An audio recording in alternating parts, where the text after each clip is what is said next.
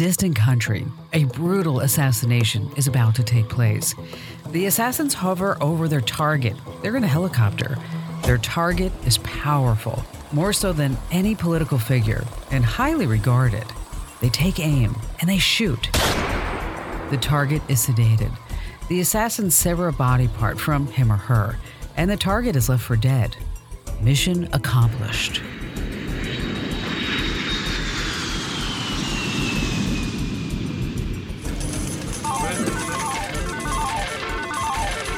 Meanwhile, in a hotel room in Las Vegas, a dangerous deal is going down. Lives have been lost in this deal already, but it's far too late to turn back. The stage is set.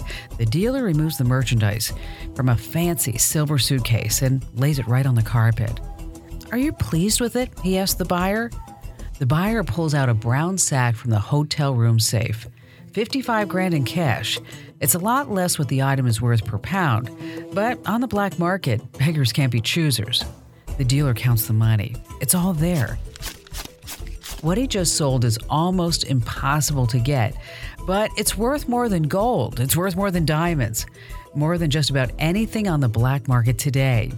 The dealer turns to leave, but never quite makes it out the door. Service agents crash in from the next door and bust him. The dealer's life will never be the same. The stories you just heard are linked. The severed body part from the first story is what was for sale in the second story. More valuable, like I said, than gold or diamonds. Get this, it fetches between $25,000 and $60,000 per kilo on the black market. Today's story is about the arrest of Lumsden Kwan by Operation Crash. The word crash refers to a herd of rhinos, and the object of desire was a rhino horn. Okay, I know you might be sitting there thinking about, why is Kim talking about rhino horns in a tech-oriented podcast? Let me tell you something. It's actually all about technology, folks, and it's being developed by Cisco Systems and Dimension Data through a project called Connected Conservation. Because of this technology, rhino poaching in Africa has been reduced by, get this, it's astounding, 96%. And here's another cool part of the story. This same technology may soon be protecting our borders and our schools, but there is a catch. Are we willing to give up even more privacy, or the privacy of our children, for the sake of this protection? I'm Kim Commando, America's Digital Pro, and in this podcast, we're going to be talking about the latest aviation surveillance and tracking technology that's available on the market. Trust me, your home camera security has nothing on this. This is really important stuff. This is technology that isn't being talked about in the mainstream media. As a matter of fact, we had to do a lot of research even to find anybody to talk to us about this, because it's all super secret stuff. It's technology that's being tested to monitor our borders and our schools. And before we get started, a special thank you goes out to our partners in the podcast, because they make this podcast possible.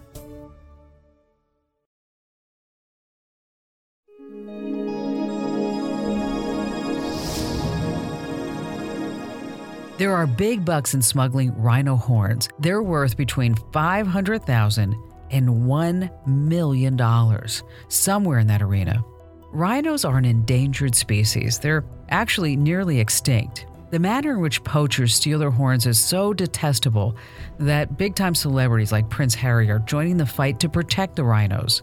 There's big money and there's big tech on both sides. Can you believe they've even released a cryptocurrency called Rhino Coin? That was just this past month.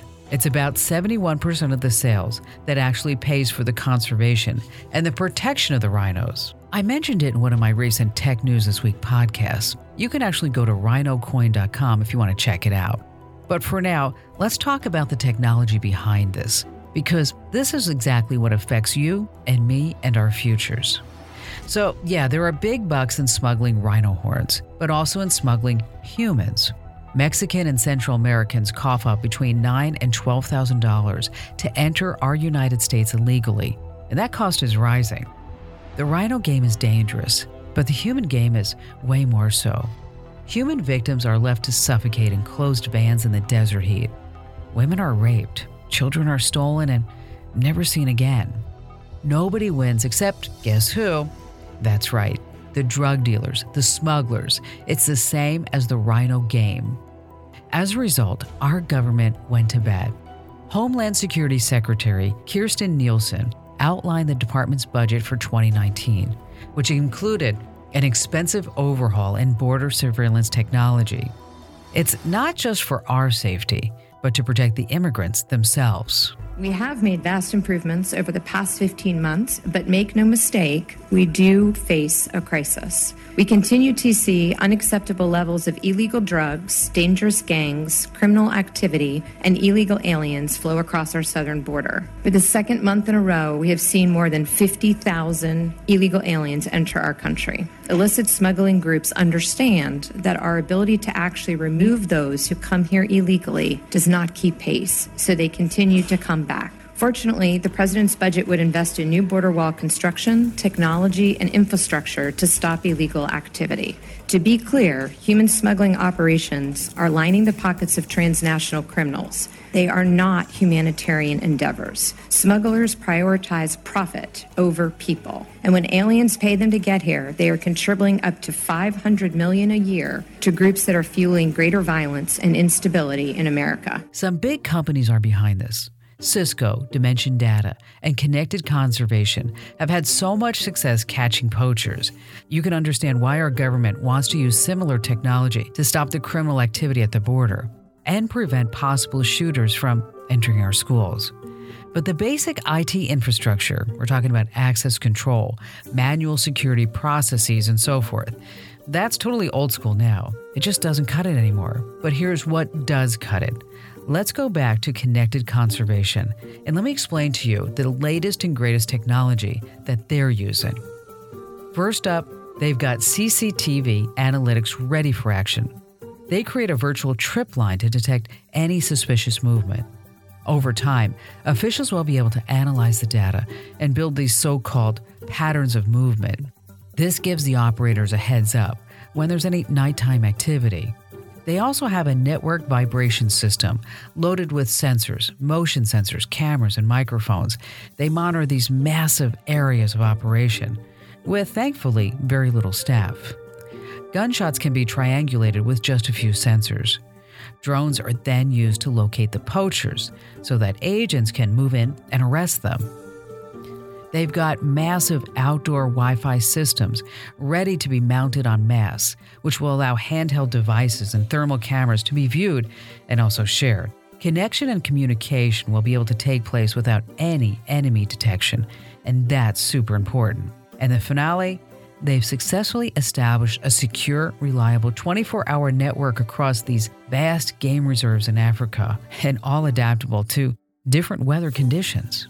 And in the future, just waiting in the wings, arrests will probably be made using automated robots and drones. They will reduce the need and the risks associated with human staff. We are proud to claim the title of United States Army. As you can imagine, the United States Armed Forces are all over this. They took it one step further with drones. We dropped it on the 3rd Battalion 7th as they conducted their quads for squads training a few months ago. The men were learning how to operate these really cool small unmanned aircraft systems. And the goal? To use them while deployed in force protection, reconnaissance, and surveillance. Marine First Lieutenant James Brooks explained to us what exactly was going on. So this is the beginning of Quads for Squads training. So a year and a half ago, General Neller made his priority to get every deploying infantry squad a quadcopter.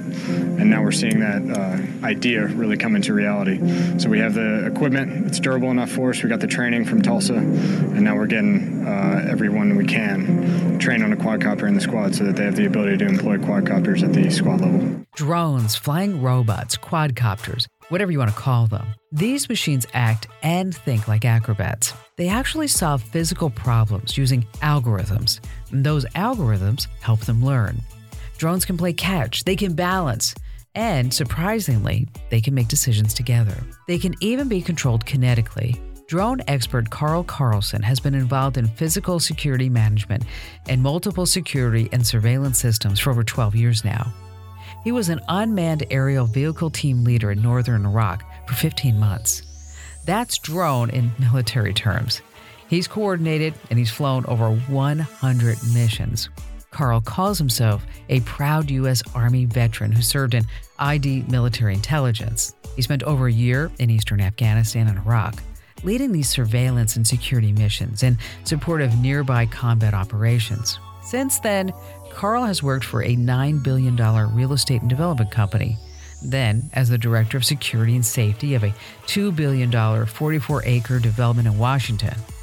He has his BA in International Affairs, a master's degree in security and safety from none other than George Washington University's Homeland Security Department. So, as you can tell, Carl knows his stuff. And Carl, we are so honored to have you on this Commando on Demand podcast. Thank you for having me, Kim. It's a pleasure. I'm looking forward to the conversation. And you're calling me from Sri Lanka? I am, yes. I'll be here until the 31st of July. Carl, first the simple stuff. Help us visualize how drones work and communicate in, say, an alert or maybe a threat situation. Sure. Basically, a drone, also known as an unmanned aerial vehicle within the military community, is a multi-rotor or fixed-wing aircraft that is not controlled by an onboard pilot, but remotely by an operator or an onboard computer. And there are always two parts, the drone itself and the control system, sort of like how civilians can use their smartphone to control their drone. They can't stay up there forever. How exactly are they powered? Depending on how advanced and large the drone is, it can be powered by either aircraft fuel, like the Predator that you might have heard of, or a simple lithium-ion battery that can provide 30 to 45 minutes of flight time. My little drone only lasts in the air for, 15 to 18 minutes. And when does the military government decide to deploy a drone? What are the certain specifications that they look for? And then what kind of drone would they actually use? The type of craft can depend on the purpose, but primarily they're used where a manned flight would be too difficult, expensive, or dangerous. Now talk a little bit about the tech that they use to track. Like I said, most of our listeners, they already know this, but I'd like everybody to be on the same page. GPS is used to track the aircraft from launch until land, so it always knows where home is when it is commanded to return. For example, if the military or an intelligence agency wants to conduct long-range, high-altitude surveillance, it will use a high-powered drone. It can stay in flight for a long period of time and can be controlled from anywhere in the world. Okay, did you catch that? Did you really hear that? Anywhere in the world. Now that is something else. I was a small UAV team leader in northern Iraq, and our aircraft was perfect for when we wanted to track a vehicle, much like you would a poacher, or when we wanted to loiter around a stopped vehicle from just a couple hundred meters above. Or if a law enforcement officer wanted to quickly survey the roof and perimeter of a structure, or even fly down an office building corridor or school hallway, it would use something with a multi-rotor design, much like you find in the commercial marketplace. Let's talk communication for just a little bit. Tell us a little bit more about how it all works. As for communication, a drone would have to be very advanced to be able to distinguish and communicate back to the operator whether personnel on the ground are friend or foe, unless they were looking for specific markings or you knew your target. But mostly all drones have single or multi-unit camera systems on them, which are providing real-time video and intelligence back to the operator via satellite or an antenna. Carl, we spoke about how Cisco's tech has been able to reduce poaching in Africa by 96%. With the rise of these horrible shooter incidents at our schools throughout the country, how do you think technology like unmanned surveillance aircraft would help us out there? First, it is unfortunate that this topic needs to be addressed so frequently. I have instructed dozens of active shooter response courses to corporate office employees and security officers. And your question is difficult because the intended targets are so different. One enters a wildlife park under the cover of darkness, and the other one can be a young adult or a teenager walking into a building at 8 a.m. with a loaded firearm in their backpack. And I want to believe that a drone programmed to hover over a school will eliminate this constant threat, but it will be a challenge to implement. First is the battery replacement issue. So really, instead, if a school wanted constant aerial surveillance, they would need a blimp-supported type camera like we use on borders and in combat zones. But again, that only shows what is going on outside the school, not inside. small drone could absolutely be used inside the school, especially if things evolved into a hostage scenario. But law enforcement are trained to enter the building as quickly as possible, search for and eliminate the threat, give the all clear, and then allow medical first responders to enter the school. If launching a small drone does not slow down that initial response and mission to take out the threat, then I would absolutely advocate for it. But a lot of schools are struggling with budgets. Maybe they just can't afford drone protection. Then, of course, the people behind it as well. What are some tech ideas for schools that, say, have these empty pockets? I completely understand that not every school can afford all of this tech, but there are still so many low-cost actions they can take in order to strengthen their security posture. Active shooter training, for example, should be done twice a year. Many school districts are already implementing this into their schedules along with their fire and tornado drills, and that is a very good thing. Administrators should be consistently reaching out to their local police department. Officers are more than willing and happy to come to their school and talk to kids about what an active shooter is, what to listen for, how to remain calm and react. And students will take the training much more serious if they see a uniformed officer instructing the class. Also, installing locks inside classroom doors to make it easier to instantly barricade inside the room and shelter in place is not an expensive measure. And what about, again, reaching out to the local police or sheriff department? They might be able to provide an officer to walk the building for a few hours every day, or at least 2 to 3 days a week. Okay, those are great ideas for low budgets. Now, what about a school that has some, not a lot of money for technology? What would be a good option for them?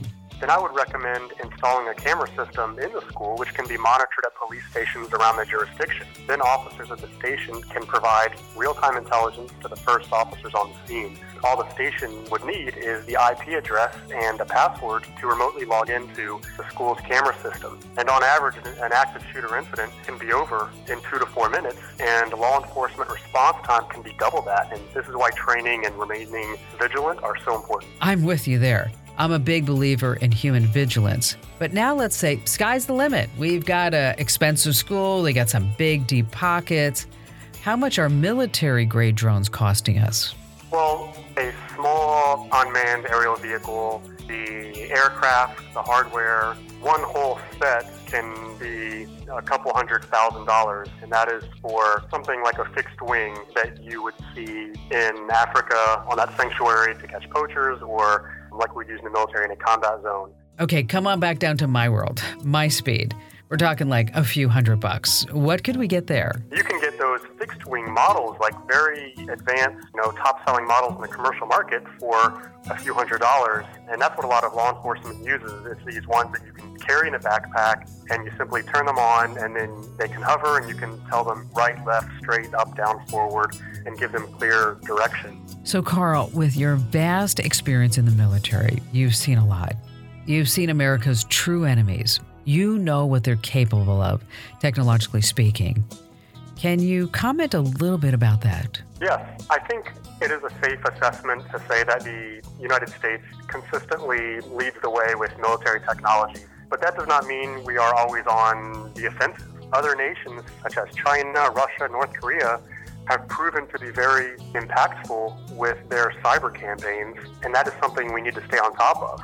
For example, the United States has 19 aircraft carriers, and the rest of the world has 12 combined. But look at China's current influence in the South China Sea. And my point is, foreign powers have a lot of influence right now, and you do not always need the most tanks to carry out an agenda. Additionally, military adversaries have the funding to purchase or just copy technology. China's large UAV right now, it looks exactly like the Predator's twin sister, and that is not a coincidence. I know you're speaking from actual experience, not from just, say, going to Google and typing in. I'm saying search engine knowledge. I spent over 2 years in Afghanistan and Iraq, and the sort of weapon systems that my friends and I would come in contact with would not win any tech show blue ribbons, but they were very effective.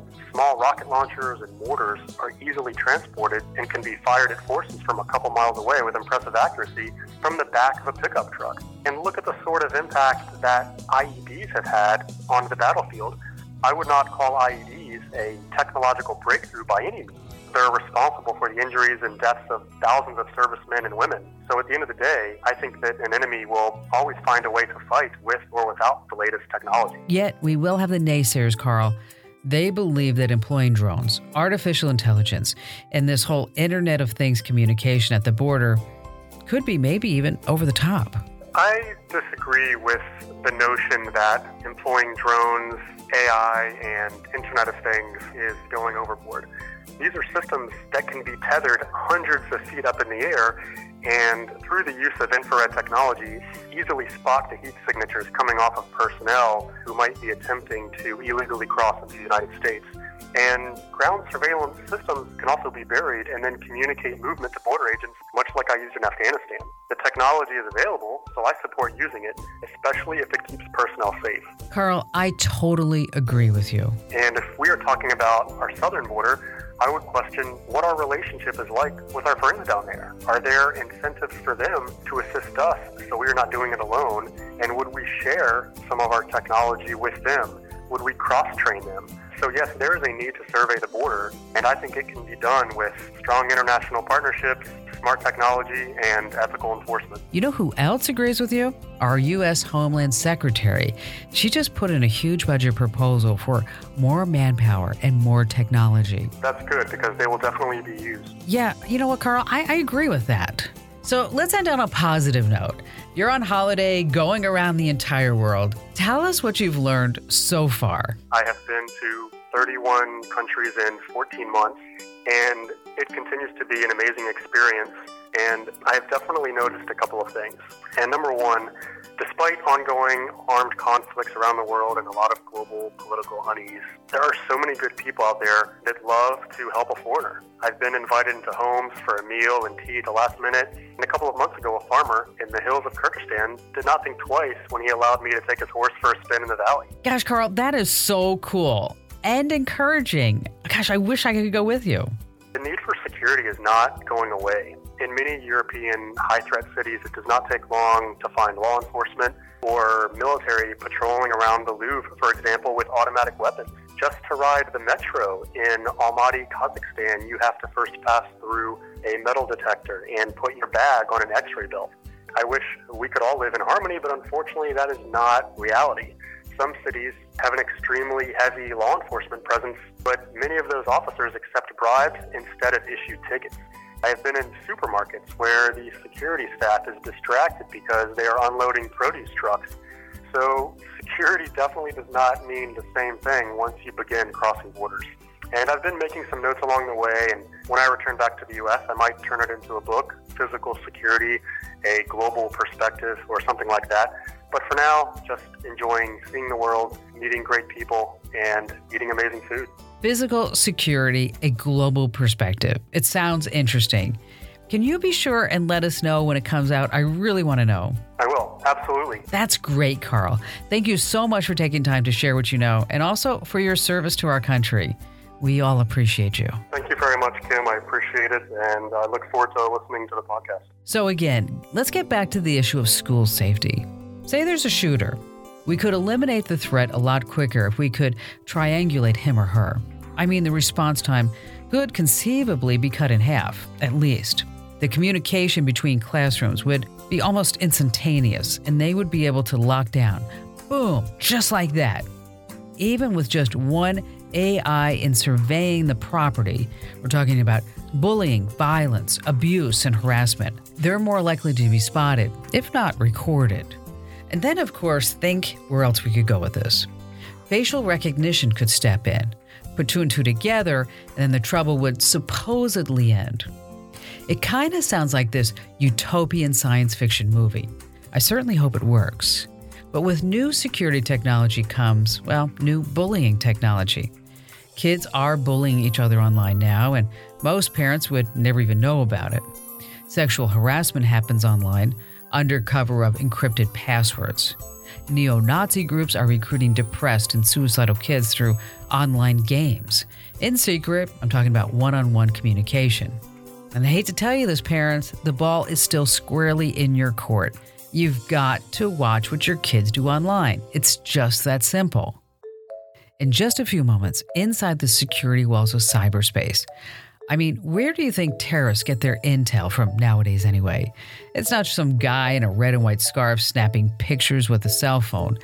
It's likely to be a kid, a hacker, maybe making a few extra bucks for what he or she has been told is perfectly a good cause. In fact, the technology that Cisco uses to protect rhinos is very similar to how companies like FireEye protect clients against electronic intrusions. You see, firewalls and perimeter protections, they are old school now.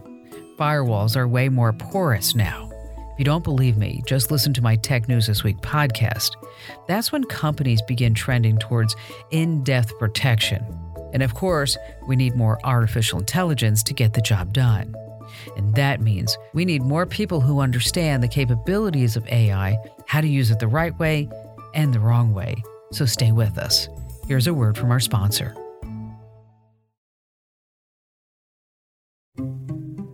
Let's go inside the security walls of cyberspace.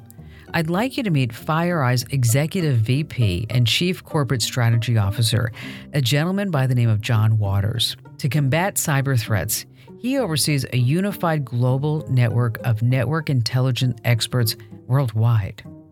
Now, I'm familiar with John. He's a well-respected expert, and boy, is he ever outspoken when it comes to threat intelligence.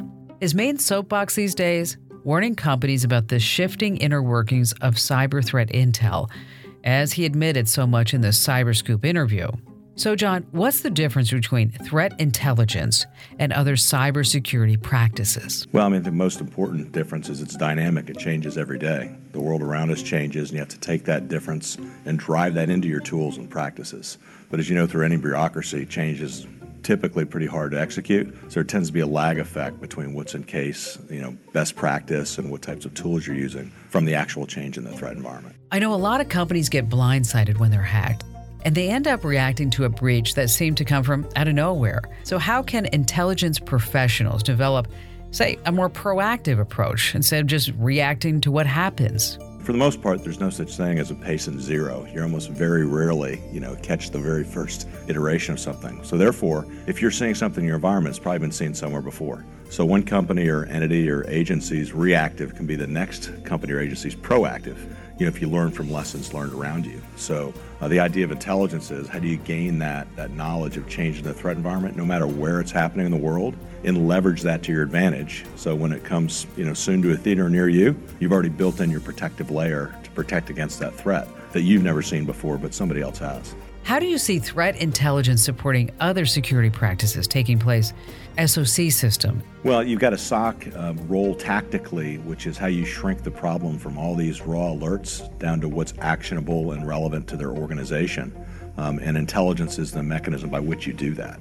So if you have a billion raw alerts and you have maybe 1,000 critical alerts, but you have time to deal with 10, intelligence allows you to correlate those critical alerts to the actual threat context. It says, these are the 10 most important risks to my organization. That's what my limited resources are going to apply their skills to today. So it really helps the SOC make that tactical decision report, but aligned with the overall risk objectives of the firm. So what would you suggest for upgrading the maturity level, if you will, of a certain company's security operations? Yeah, I think they should look at it both tactically and strategically. And it starts off with integration. There's threat data. So a lot of people sell and merchandise as, hey, these are bad IOCs or, red, whitelist, blacklist kind of things.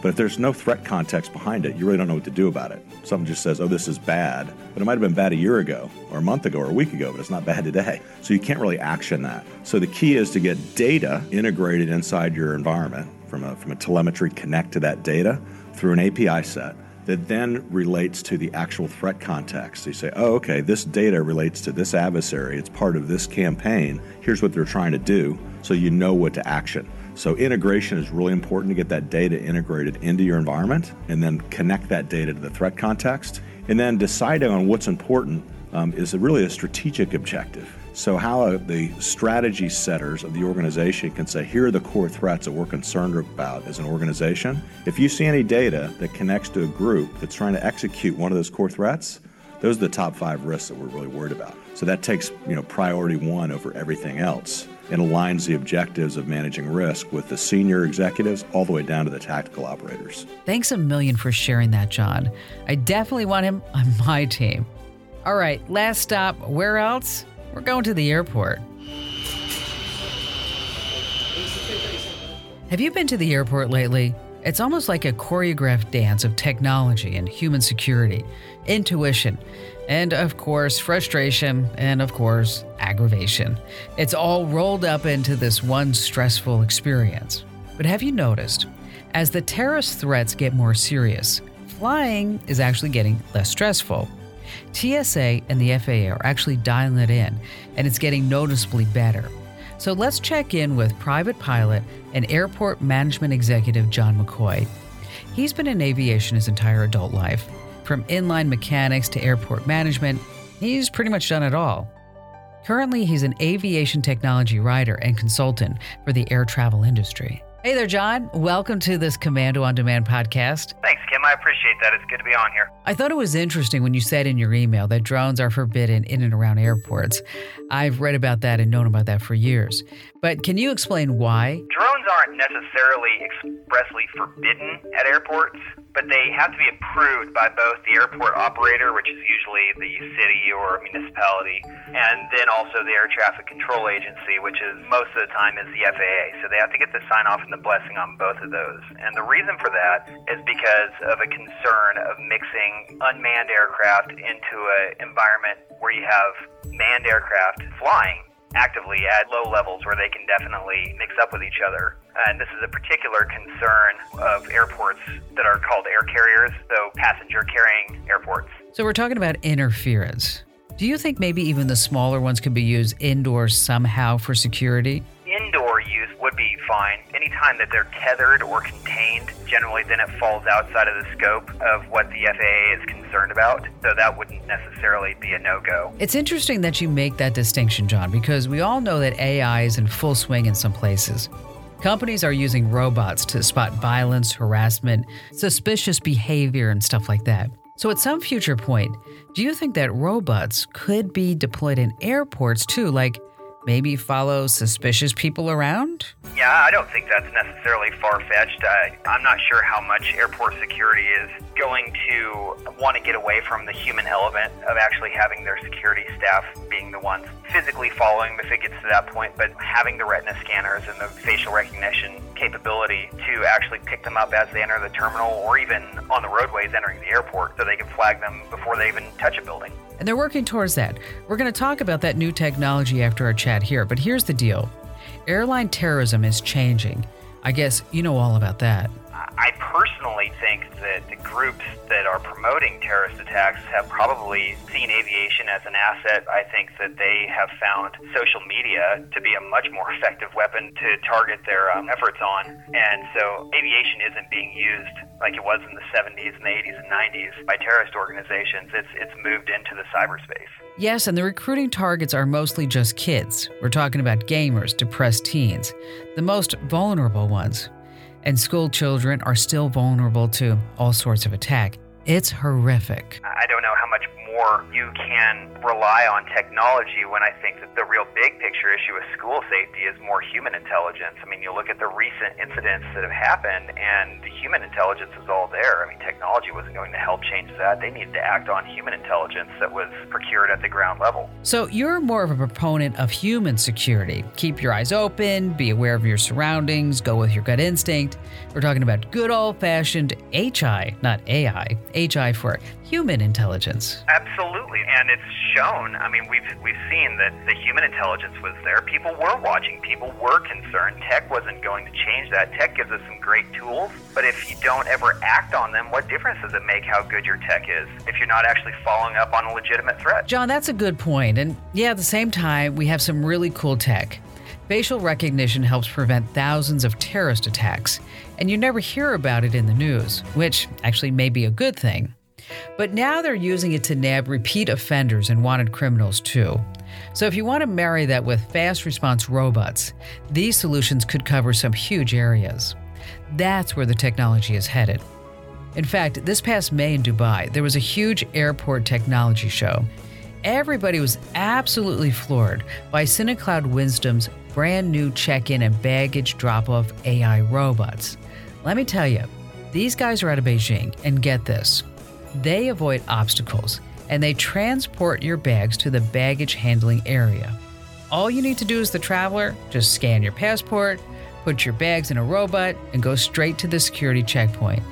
No more agents weighing your bag, rifling through the bag before you're even a suspect. So that's nice. But here's the best part. Instead of looking for the ticket desk, you can check in and drop your bags off from anywhere in the airport with one of these super duper robots. Talk about a time saver. Imagine if they were just at the curb. Everyone also raved about the artificial intelligent check-in counter. So this guy can do facial recognition, baggage weighing, all the mundane stuff. The whole package is called the Smart Airport, and it's totally based on the Internet of Things technology. The Department of Homeland Security is developing its own Smart Airport through Kaggle Data, by the way. It's all really great stuff, and it's all coming up. You want to know about this. So, John, I didn't mean to steal your thunder, but based on your experience, do you think all those things are finally going to help air travel be less stressful? Oh, tremendously. I think it'd be great. If anything, I think that general search has done nothing but create hostility from people that never were a threat in the first place. You have the technology now to identify threats and people that are on watch lists. I mean, all those people be picked up before they're ever even in the threshold of the airport. Why do you need people wanding over and frisking the elderly? I think all that's done is created contention. And I think that this is one area where robotics and technology is a huge boon. Yeah, maybe so. I am noticing that I get searched less and less when I travel. Sometimes they just wave me through. I wonder if that's what you're talking about. Saving, say, manpower. It will end up costing the airlines and the airports significantly less in manpower. I mean, I think a lot of people argue as not being particularly well used. That's kind of weird coming from you, but I have to agree with you sometimes, especially when I'm sitting in Phoenix and I'm thinking, okay, I need to go to Las Vegas. It's a 6-hour drive, but it's 2 hours in the airport there, 2 hours on the way back. Sometimes I sit and go, maybe we should just drive. Well, I think so. I think there's been so much public backlash, and quite frankly, airlines have a vested interest in keeping their passengers safe. It does them no favors to have unsafe passengers, so they will gladly spend the money to bring in technology that will make their passengers not disgruntled. They'll keep happy passengers. It'll make people want to fly. I hate traveling because I don't want to deal with TSA, and I would rather drive half the time. But seriously, what's the holdup?